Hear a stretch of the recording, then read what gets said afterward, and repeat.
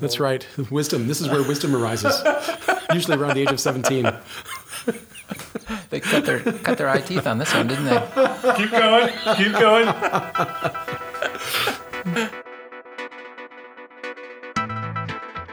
Welcome once again to Free Associations from the Boston University School of Public Health, the Public Health and Medical Journal Club podcast for anyone who is as confused by the latest health study as I am by the Marvel Cinematic Universe. So recently, my daughter has had us watching the entire Marvel Cinematic Universe movies. There's a lot of them. I don't get it. I don't. Are you guys into them? Don't you love seeing people being smashed through cement walls over and over? No, I mean, I don't mean to imply it's bad. I just mean, like, I don't understand why people are so into it. I agree. I find it dull. You watch them? I have on occasion a few. It gets really repetitive, although I think sometimes the repartee is pretty funny. Thor Ragnarok was the one that I liked. I loved Thor Ragnarok. That was the one that I did like. But I liked the recent Spider-Man where he's this sort of adenoidal, annoying teenager. Oh, when was that? It was the second but most recent. I don't know if I saw that one, but anyway, I am Matt Fox from the Departments of Epidemiology and Global Health at the BU School of Public Health, and I'm here once again in the Godly Studio with Dr. Christopher Gill from the Department of Global Health. Welcome, Chris. Hi. And I am also joined by Dr. Don Thea, also from the Department of Global Health. Matt. Welcome. Chris. I'm just trying to keep it short. So as a reminder, if you could head on over to the Population Health Exchange website at www.pophealthex.org. That's BU's hub for lifelong learning, where you can find all kinds of interesting population health learning tools. And as a reminder, if you go on over to iTunes or Stitcher or whatever you get your podcasts and give us a rating, it will help other people find the show. So let's get into the show. So today in our first segment, which is our Journal Club segment, we're going to look at a study on the impact of the use of Doppler ultrasound on reducing fetal mortality. And then in the second part of the podcast, which is our deep dive, we'll talk about sharing technology and vaccine doses to address global vaccine inequity. Obviously, that one relates to COVID specifically. And then in our final segment, which is our Amazing Amusing, we'll get into some things that make us laugh out loud or just interested us. So let's dive right into segment one, where we are going to talk about a study on the use of Doppler ultrasound in reducing fetal mortality. So it was entitled, as you would expect, Does the Use of Doppler Ultrasound Reduce Fetal Mortality? A population study of all deliveries in Norway, 1990 to 2014, by first author Jostein Gritten of the Department of Community Dentistry. Yeah, I didn't see that coming. No. I didn't. It's funny. I wrote it down and I didn't even comment on the time. All right. So What's up with that? Did you see That what? was the most important question to ask you. I What up to didn't that? Because if we're trying to see. be brief and you say, does the use of Doppler ultrasound reduce fetal mortality? Yes. And we could then go into wacky and weird. Yeah, but there you go. So this was from the University of Oslo in Norway, and it was published in the International Journal of Epidemiology. So this one was published ahead of print, so therefore we don't have any headlines on this one. So Don, can you talk us through this one? Sure, Matt. So I think it's important to put this in the context of sort of what has happened during the course of when they did this study from 1990 to 2014. And I think people probably don't realize the enormous strides that have been made globally, both in developed as well as developing areas of the world, in terms of improvements in infant and neonatal mortality. I mean, it's a real public health triumph. Mm-hmm.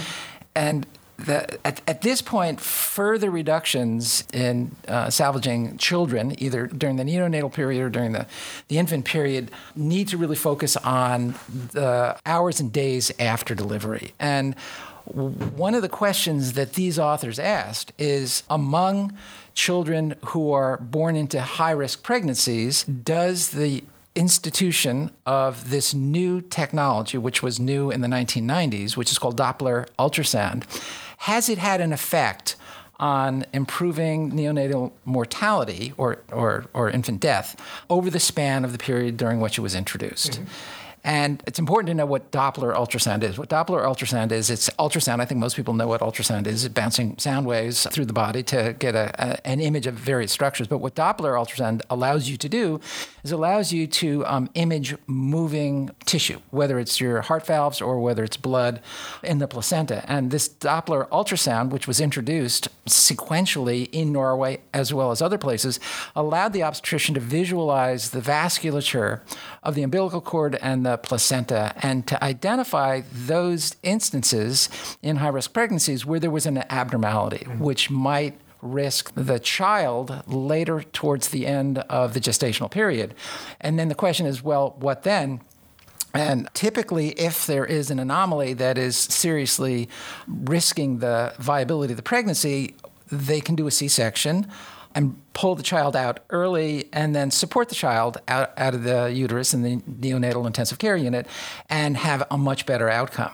So the question that these researchers asked with a incredible data set, which is, what Norway and the Scandinavian countries have that we're so jealous of, is that they've basically got good data on and they say that in the title, a population study of all deliveries in Norway. Kidding. And they weren't kidding. So every single delivery from 1990 to 2014 went into this data set, and they combined it with a data set of demographic factors. They put it all together, and they had this monster data set. And they cited that there've been a number of randomized controlled trials to ask the question, does the introduction of Doppler ultrasound result in improved neonatal outcomes? And there were numerous, but they were inconclusive because neonatal death in Norway is so infrequent that they really suffered from poor sample size. And then there were some Which is a positive, of course. Which is a positive, right, except from an epidemiologist standpoint. Right.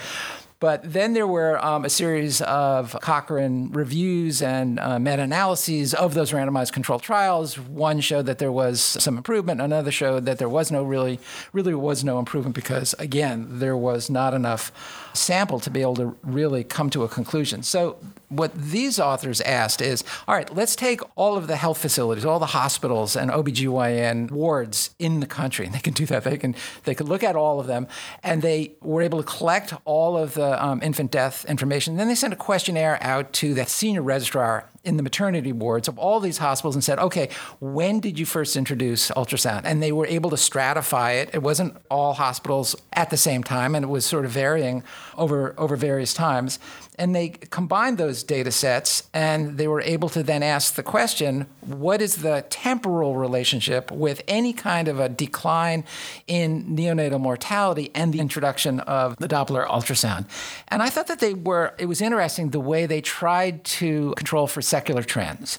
Because the Doppler ultrasound was not the only intervention that was introduced during this time. There were, of course, improvements in obstetrical care during this time, and it's hard to tease out what was it that really resulted in these decreases in these trends. And so what they did was they sort of looked at temporal trends by hospital, and they were able to show that there was, in fact, a decrease in neonatal mortality. And they were able to show that there were trends before the introduction of Doppler that really did not support a decrease in the neonatal mortality. And then they looked at, by hospital, the trend after the introduction of the Doppler ultrasound, and they showed that in certain cases, for certain kinds of pregnancies, there were changes. And they stratified their analysis by preterm deliveries, term deliveries, and post-term deliveries. Right. And they did a stratified analysis of all of those, and they showed that, in fact, there was an effect there was a relationship between the introduction of Doppler ultrasound, but only restricted to the preterm deliveries, not the term and not the post-term deliveries. And then they went back and they asked the question, well, is there a correlation between the finding of this decrease in mortality and the introduction of the Doppler and the frequency of C-sections? And they showed essentially the same thing, that there was a correlation in preterm deliveries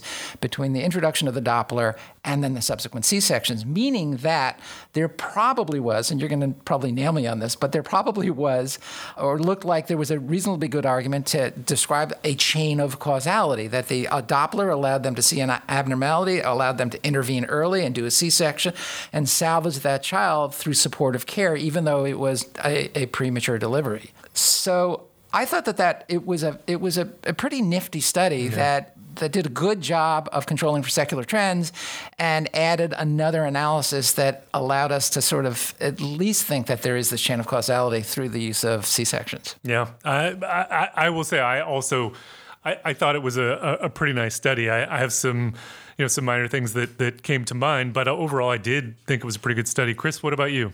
I felt as Don did. And of course, mechanistically, it kind of makes sense because the Doppler ultrasound by itself doesn't do anything. It only matters if you have an intervention to follow. And with complicated deliveries, the C-section is the sort of the universal answer to that. And it also made sense that it only would really help in preterm deliveries because you sort of think about it in a way it's a little bit of a circular thing because the reason they're preterm is that something is going wrong. And one of the things that could be going wrong is placental insufficiency. And if you could identify that, then you could intervene early on and get the child out and and make sure that it's getting oxygenated and getting nutrients in a NICU as opposed to in utero. So I thought that this, I actually couldn't really come up with much, many arguments to sort of poke holes at this. I was pretty much persuaded, and it all just felt like, well, yes, this seems like it all lines up. I tend to buy it, but I found it hard to be skeptical on this one. So that's really interesting to me because I'm the same. I mean, I was surprised by how, I sort of went through the usual checklist. Okay, so am I worried about, confounding here? Well, there's potentially some confounding, but it's sort of a before after. So, and you're comparing within the hospital, so things are probably not changing too much in the before after period.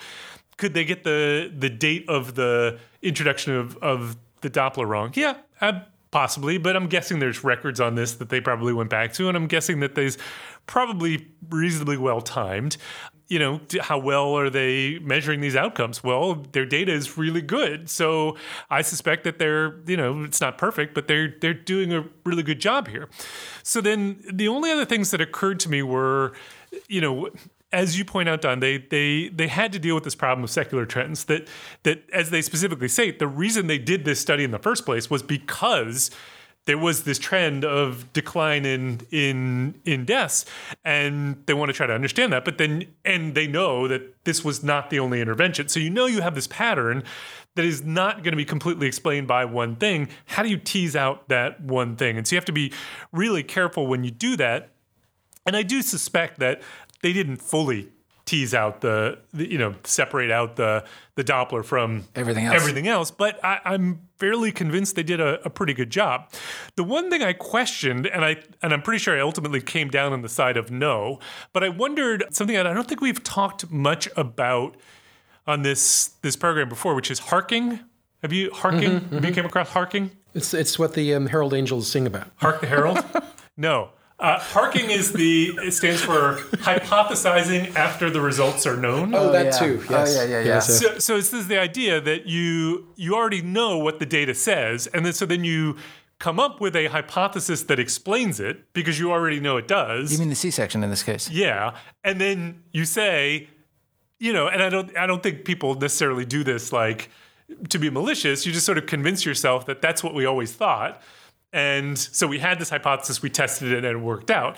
And the reason you would care about that is if you have the hypothesis and then you tested it and it works out, that's better evidence because you had reason to believe it, and then you went out and checked it and it worked out. Whereas if you already have the data and then you just come up with a story to explain it, that's a little dodgier. You run the risk of just coming up with a story that explains it. But I don't think that's what they did, though. I don't think so either, because I got the sense here that they actually had... I wrote down that I thought maybe this was actually pre-registered. I'm not sure if I'm right about that or not, but I definitely got the sense that this was a planned analysis that they did. I thought the language could have been a little tighter around that to make it clear. And to be honest with you, even if they did, it would only change me from sort of the hypothesis of, we see a clear pattern. We don't have rock solid evidence as to why, to a case where I think we probably do have pretty good evidence as to why. So even if it is what happened, I'm not so convinced it matters all that much. So overall, yeah, I came away from this one pretty impressed. Yeah, I wish we had data sets like this in the U.S. Yeah, that would be great. The one thing that I had a little bit of trouble sort of figuring out, maybe you guys can help me think this through, was that when they did the analysis, they're stratifying it by preterm, term, and post-term. And they're saying that the association was found to the greatest extent in the preterm. But the intervention made a term pregnancy preterm.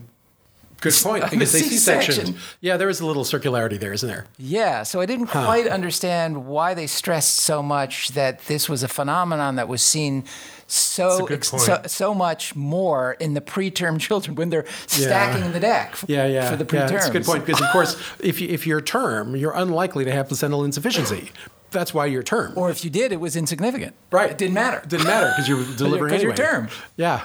Yeah, it's a good point. I mean, you do wonder if when you stratify that way, you run into sort of the immortal person time bias, whereas by being term, by definition, you have to have survived long enough to have been term. I thought you were referring to me. What? With the immortal person bias. And I think I'm equinemical.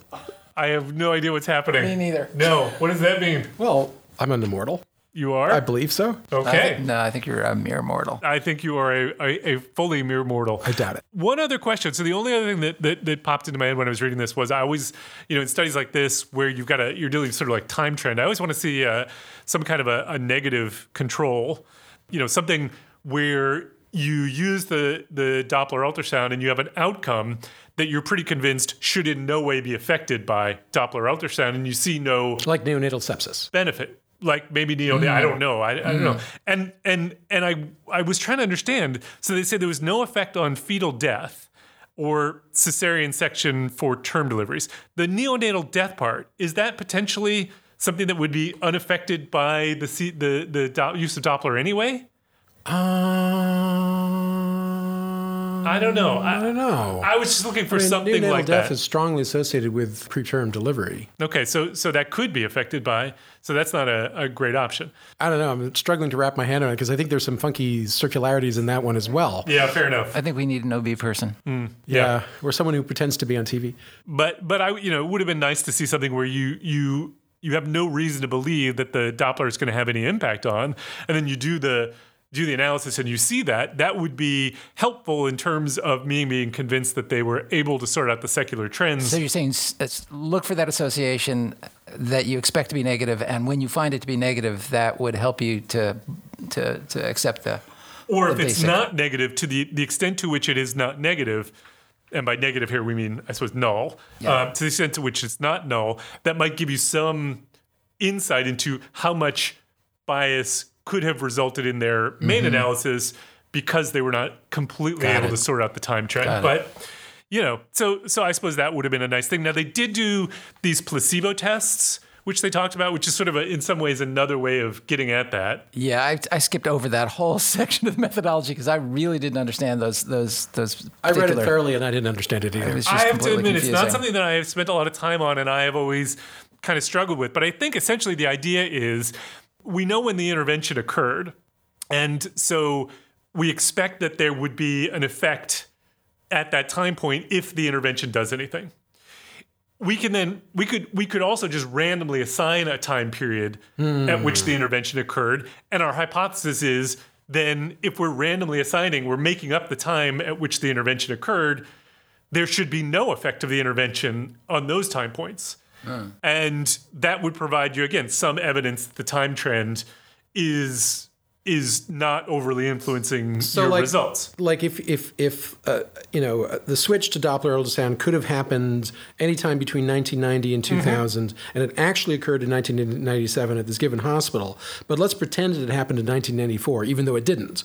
We would not expect to see an improvement on mortality in 1995. Exactly. Right? Because it didn't actually happen then. Exactly. Is that okay? You've got it. That is my understanding. But if there are others out there in our listeners who understand placebo tests better, I would love to hear from them. But I think it's just another one of these trying to be thoughtful about the ways in which you use your data to try and figure out what's going on.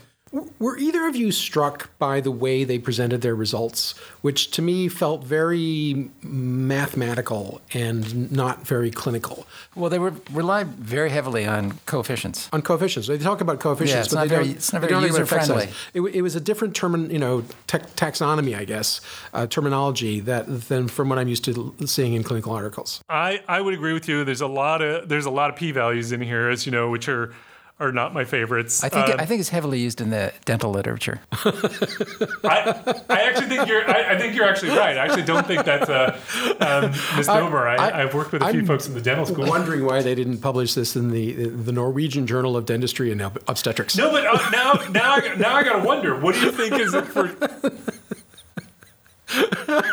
It is just so odd. You have to wonder. Like, I wondered whether when you said it, is this somebody who's just really an epidemiologist and happens to be working in the dental school because that's where they can get an appointment. They do some dental work, but they're also, or is there something we don't know? I don't know. It's an interesting one. Okay. There's a backstory here. Last thoughts on this one? Back molar story. That's right. Wisdom. This is where wisdom arises. Usually around the age of 17.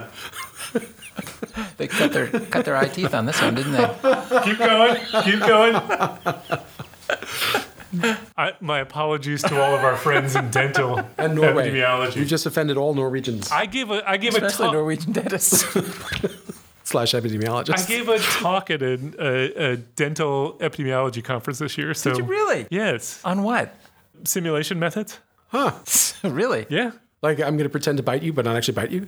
No, but there's an interesting study. There would why be. don't we set that one up? Placebo bites. Chris, do you want to enroll in that study? Sure. They entitle you to a free So crown what- or something? No. What I really want to understand is what is up with lutefisk? What? Lutefisk. What's lutefisk? It's like this pickled herring thing. Oh, I love pickled herring. I love pickled herring, but lutefisk is not exactly pickled herring. It's something. I think it's something. It's more like gefilte fish. I don't really know. Don, you like gefilte fish? I love gefilte fish. You do? I don't get that. Love it. I love it. I do Absolutely. not- I do With not. the red horseradish. Okay. Not the white. All right, I don't get it. Is it filtered? Is that why they call it gefilte? It's the fish that hangs out by the filter. The filter fish. the filter fish. Yeah. All right, moving on. The one that gets stuck in the filter in your aquarium. Moving on. Moving on. Come on. Let's All go. right. So let's move on to segment 2.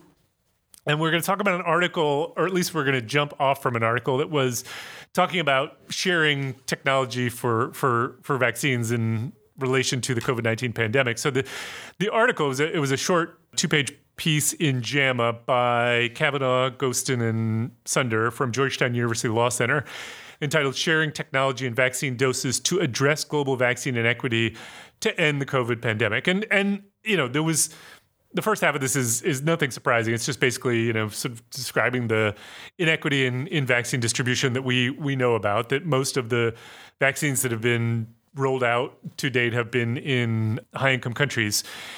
And there's a massive need to extend the distribution of vaccines. And so they talk about 3 different strategies for extending access to vaccines. So they say one thing is an intellectual property waiver. So anyone to be able to make these vaccines who has the capability, sharing technology and expanding manufacturing capacity. So they talk about, even if you allow others to make the vaccines, you still need support in that. So we need, the ability to share the technology and how to increase manufacturing.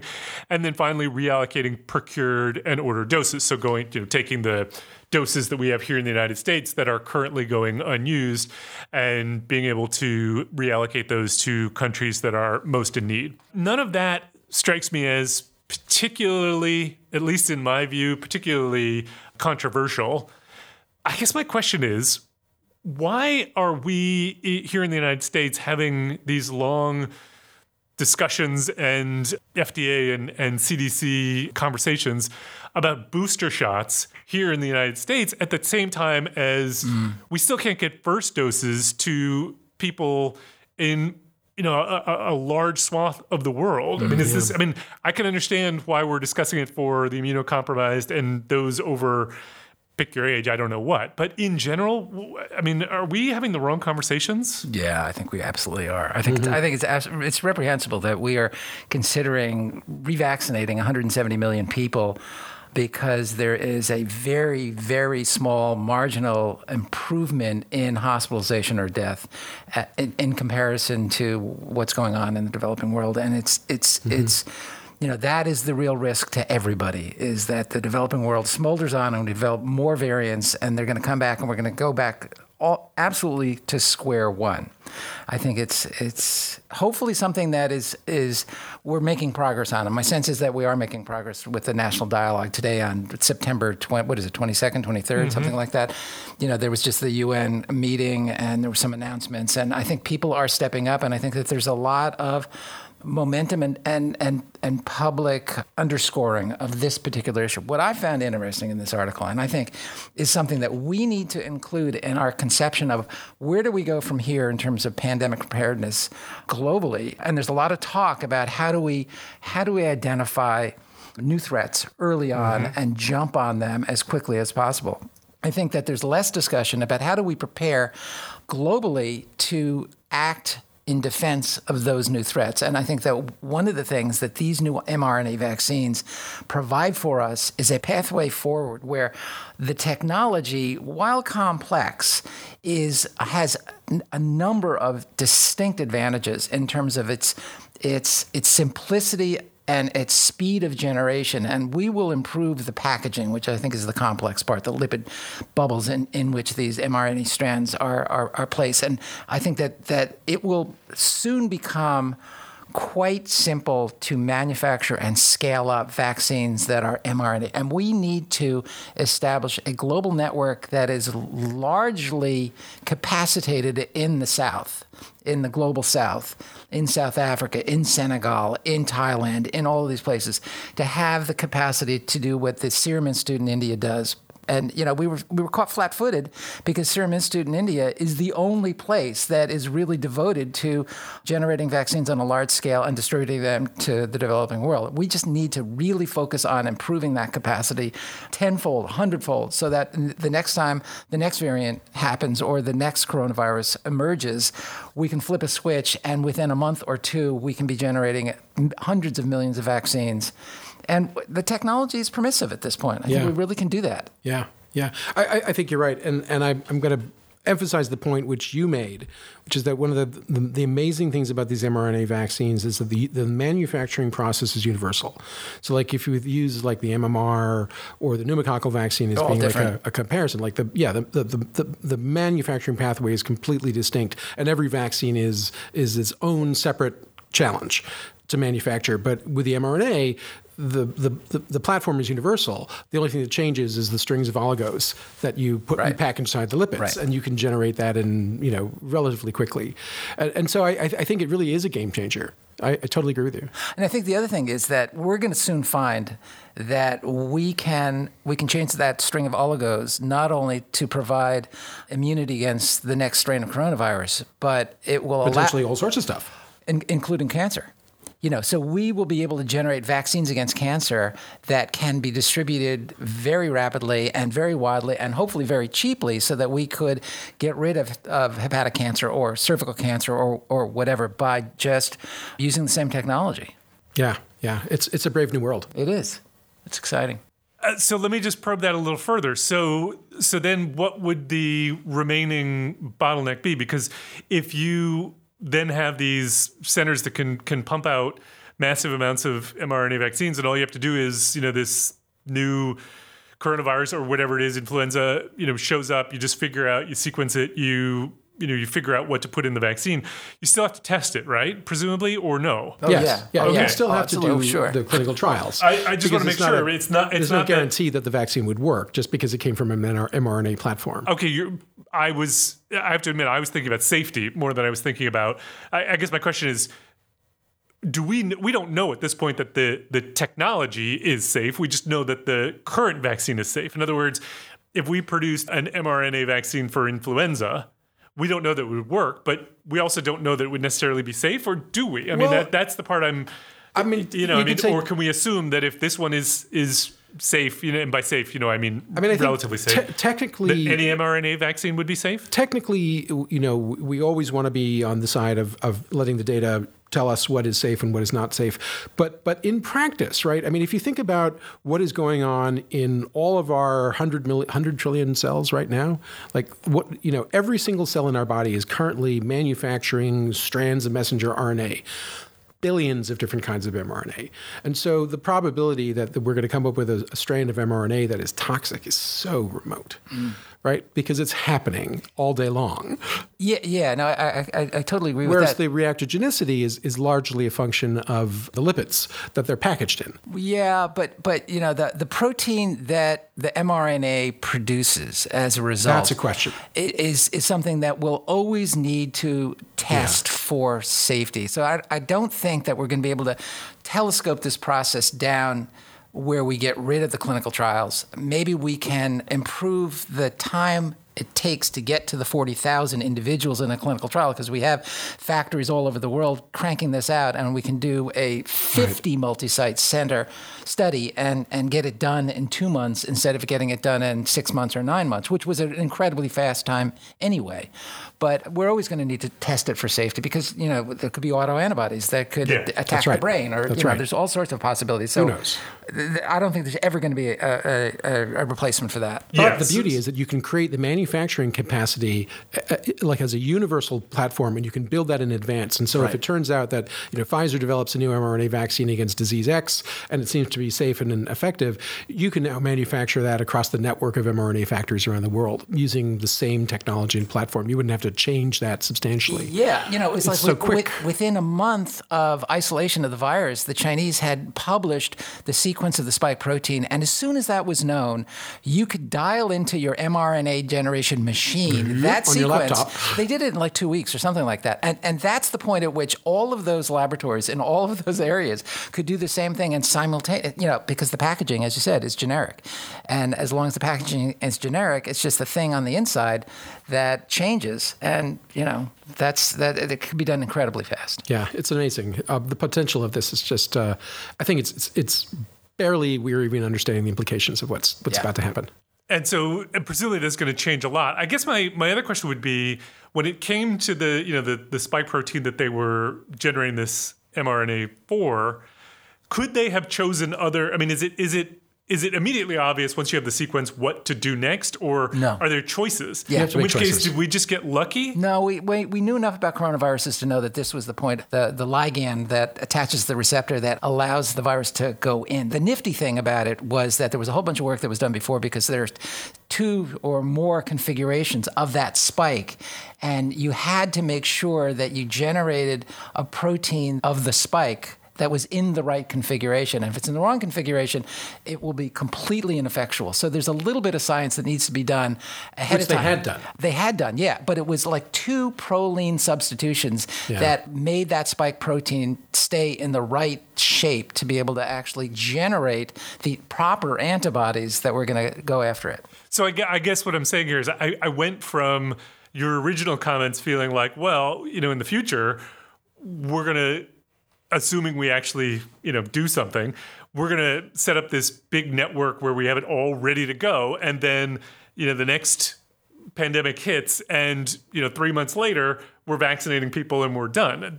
That's not going to happen because there's still need the trial. There's still trial, and there may still be some science. I mean, it sounds like we were a little bit ahead of the game on this one, that we might not be quite as ahead of the game. But where we're stuck right now one. is because we're not delivering doses to Africa, because we've done the science, we've done the clinical trials, but what we haven't solved is the logistics and the supply chain and the distribution problem. And that is, of course, critically important. And having that in Africa would be a game changer. Yeah. So 2 weeks after the FDA approves the Pfizer vaccine, South Africa could start cranking this stuff out, and a month later they have 100 million doses instead of waiting for Canada to suck up all the doses and France to suck up all the doses in the U.S. It puts them at the head of the queue. Yeah. All right, last thing I want to know. I still don't understand, why is Moderna, I'll say Moderna because I don't know the specifics around the Pfizer, but why is Moderna not sharing this technology completely? I mean, why is it not, given that the funding to develop this was U.S. government funding, it was our tax dollars, Why does that not come with the stipulation that this has to be? Well, yeah, that's a game that we need to really relook at that, because that is true of so many therapeutics that go through the pharmaceutical pipeline. You know, a lot of the HIV drugs were generated with NIH, initially found with NIH funding. And Chris, you know more about this than I do, but there's a lot of product that generates tremendous profit through the pharmaceutical companies where the basic science was done at the NIH. And you know, it's just wrong. Yeah, and I you know, in my ideal world, if you got NIH funding, it would therefore immediately become public, you know, public good and open access. But we're in the real world, so I get that that's not going to happen. But I mean, this is a very different situation. I mean, this is I suppose kind of HIV is an emergency situation too. But a lot of these drugs come out after there's already other drugs available. Here, there's one and only. Well, there's a few options, but it's all the same technology. Well, Pfizer and Moderna are the same technology. I just feel like that doesn't sit well. Anyway. Fun fact, Zandon, the name of the company, Moderna, is actually a play on words, mode RNA. I did not know that. Mode RNA, as in like this is how the vaccine works, is through RNA. Cool. Mode RNA. Cool. All right. I initially thought it was just like some kooky made up Italian sounding word, something European, but no. Like Theranos? Like the Greek god of destruction. Isn't that what Theranos? Who Theranos was? No, Theranos is that's come home to roost, hasn't it? Justice served. No, Theranos was the blood company that. Yeah. But the word That's Theranos is taken by a Greek god of like war and destruction. It's not. No? No. I'm pretty sure Theranos comes from therapy and diagnosis. Yeah. But it's also a cognate for that. It's meant to sound like where's my cell phone? It is meant to sound like a Greek god, but this is very important. That's not where it comes from. All right, let's move on to our final segment, which is our amazing and amusing. Don, you got? Yeah, I have actually two, but I can just do one. All right. So you can do two for a reason that I'll explain in a minute if you want. All right. So I have a paper that was published in the journal. This has got to be. I have to get a subscription to this journal. The Journal of Applied Volcanology. Ooh. What you're going to have to give Not me more. Volcanology. This is not about Spock. Oh, okay. This is volcanology. Volcanoes. Volcanoes. Not Yeah. Vulcans. Got it. So it's entitled Volcanic Fatalities Database, Analysis of Volcanic Threat with Distance and Victim Classification by Brown, Jenkins, Sparks, and Odbert, the Journal of Volcanology. And it is an absolutely fascinating repository where they have gone through all of the available literature and they have characterized every death that resulted from the eruption of a volcano or gases emitted from a dormant volcano since 1500 AD. They have 278,368 volcano-associated fatalities. That's amazing. It's a lot. So what they do is they categorize these by cause of death because there are several subsets in terms of the cause of death. I could so imagine, there are yep. pyroclastic density currents. So these are pyroclastic flows. So it's a burp from the volcano of superheated air. And it cascades down the mountain and just wipes out a whole swath of people. Tsunamis, lahars, which are volcanic mud flows, tephra, which is volcanic ash, ballistics, Things Hit by shooting out. things. Things shooting out. big yard. heavy rocks that get shot out, avalanches, lava flows, and then gas, which is also comprised of quiescent gas, which is gas that's emitted from a dormant volcano, but it's still toxic gas, Oh, okay. Yep. as well as lightning.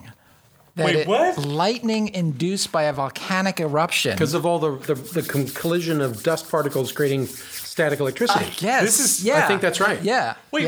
Volcanoes create lightning? They When do. the big gas clouds and ash clouds go up, all those little tiny bits of lava are going bing, bing, bing, bing, and it's like a giant rubbing of a plastic rod, and you get static electricity and kapow. In the same way that sharks cause tornadoes?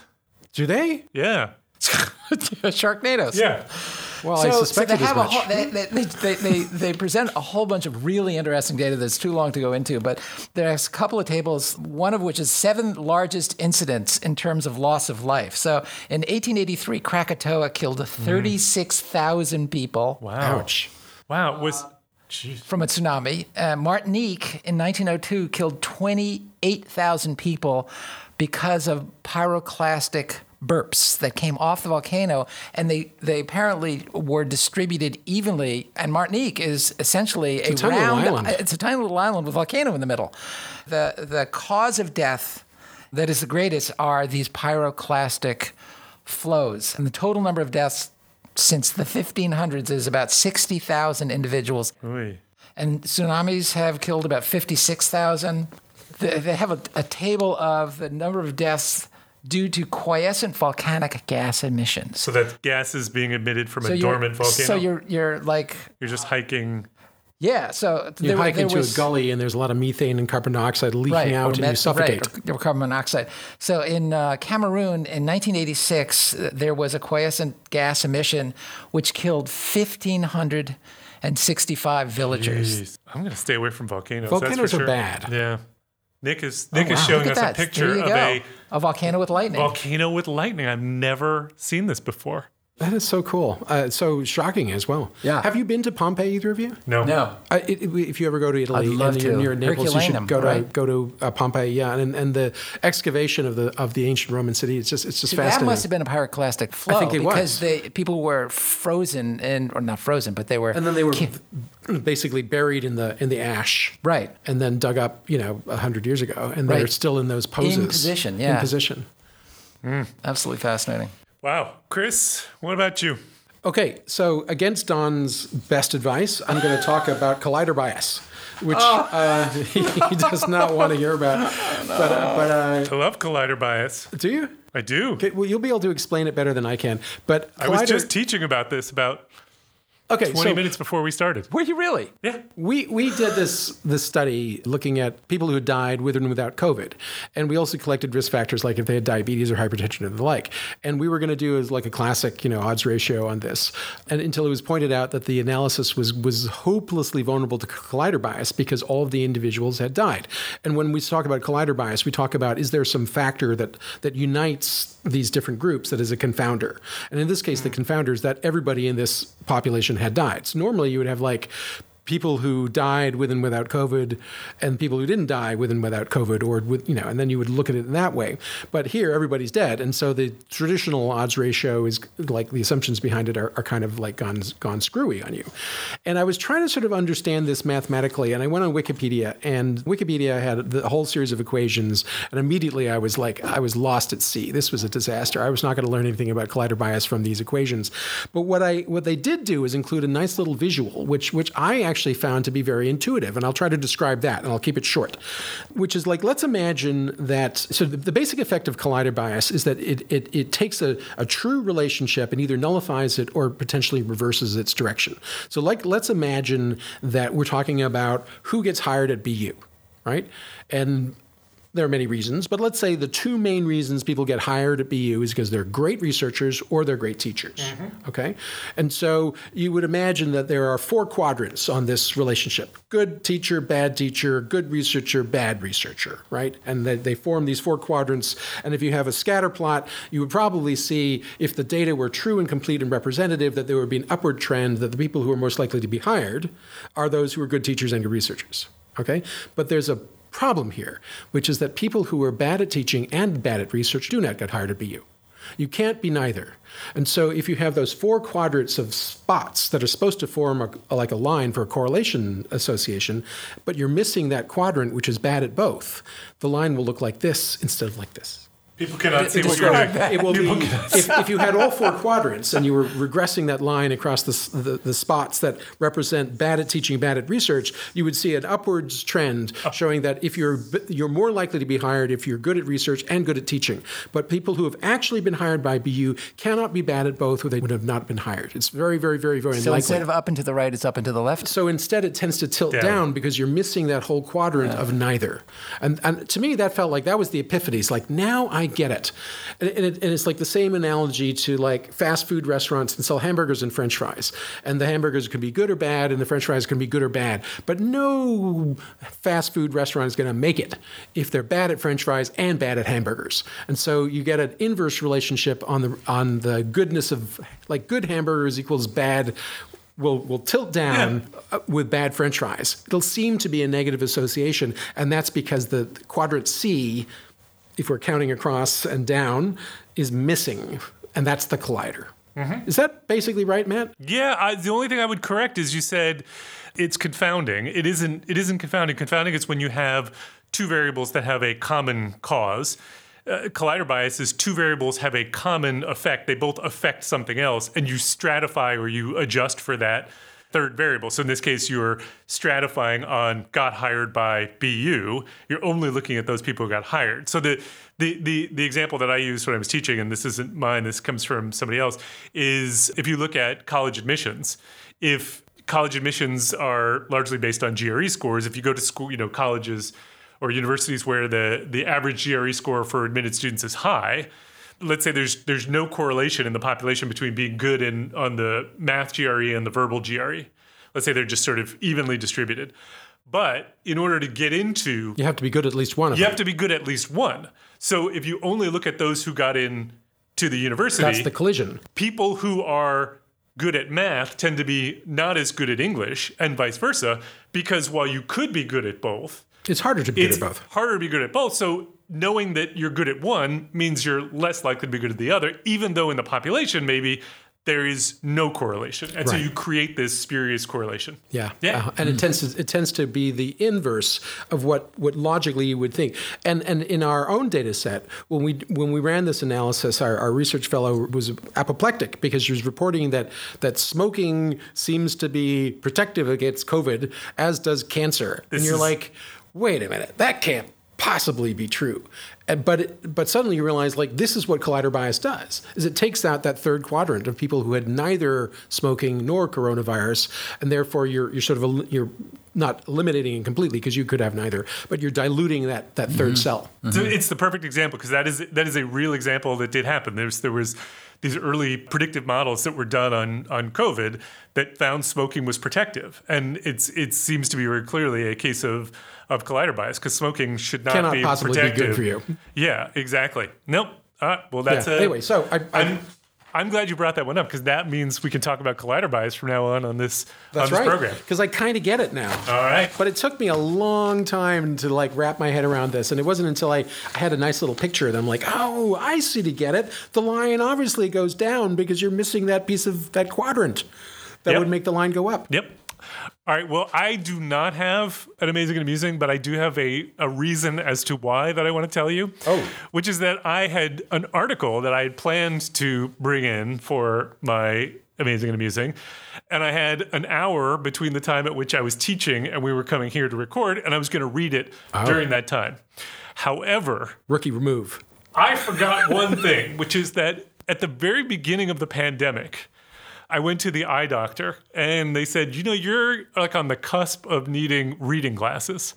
And I said, well, I can read just fine at the moment, so I'm going to put that off for another year, which was a perfectly fine idea until about... I don't need a root canal. That pain is going to go away next week. Until about 4 months later when my eyes, they're fine in general, but for reading, I can no longer read anything. Yeah. So I bought, but as you know, I wear glasses. Mm-hmm. So I bought a pair of reading glasses, but you can't, when you wear prescription lenses, then you have to put the reading glasses over the prescription lenses, or you have to buy bifocals. Bifocals, right? Or those but I can't just pick lenses. those up, right? I have to go to the and I couldn't get an appointment until October. So anyway, I'd forgotten. And the other thing is, with computers, you can get away with it because you can make the print on everything really big. So I had forgotten that I cannot read a printed out article. Welcome to the middle age, man. So presbyopia. So in late October, I will be back to reading printed out articles, but for the moment, I'm out of the club. So anyway. Well, that is an amazing and amusing story. That is, yeah. More amusing than amazing. You should also like my. It's actually amusing and quite amusing and common. predictable. My kids laugh at me when I put the reading glasses on over the regular glasses, so I don't do that in public. Yeah, that's what I do with my sunglasses. Yeah. I put my reading glasses over my sunglasses and reading outside. Wait, I get some odd looks. do you put the reading glasses over the regular glasses and then the sunglasses over the reading glasses? No, I don't You don't wear triple? No, I just have reading glasses. Oh, So, okay. so I wear sunglasses and I Oh, put the got reading it. glasses over it, and it looks really weird. They show off your eyes. All right. Well, that is the end of our program. If you got any feedback on this or any other topic, or you got How is Leslie Talalian these days? What? How is she? Nick, how is Leslie? She's great. We're getting the thumbs up. Hey, Leslie, we miss you. So if you got any feedback on this or any other episode, or you want to suggest a study or a topic for us to take on, you can tweet us at @PopHealthEX, or you can tweet me at ProfMattFox, or Don at @DTheo1, or Chris at ID.Gill, or you can find us on the Population Health Exchange website at www.pophealthex.org. We want to thank Leslie Talalian. There we go. Thanks, Leslie. Assistant Dean for Lifelong Learning at the BU School of Public Health for supporting the podcast, and Nick Guler for sound editing and finding lightning photos from volcanoes at the drop of a hat. We want to thank you for joining us. We hope you enjoyed it, and we hope you will download our next episode.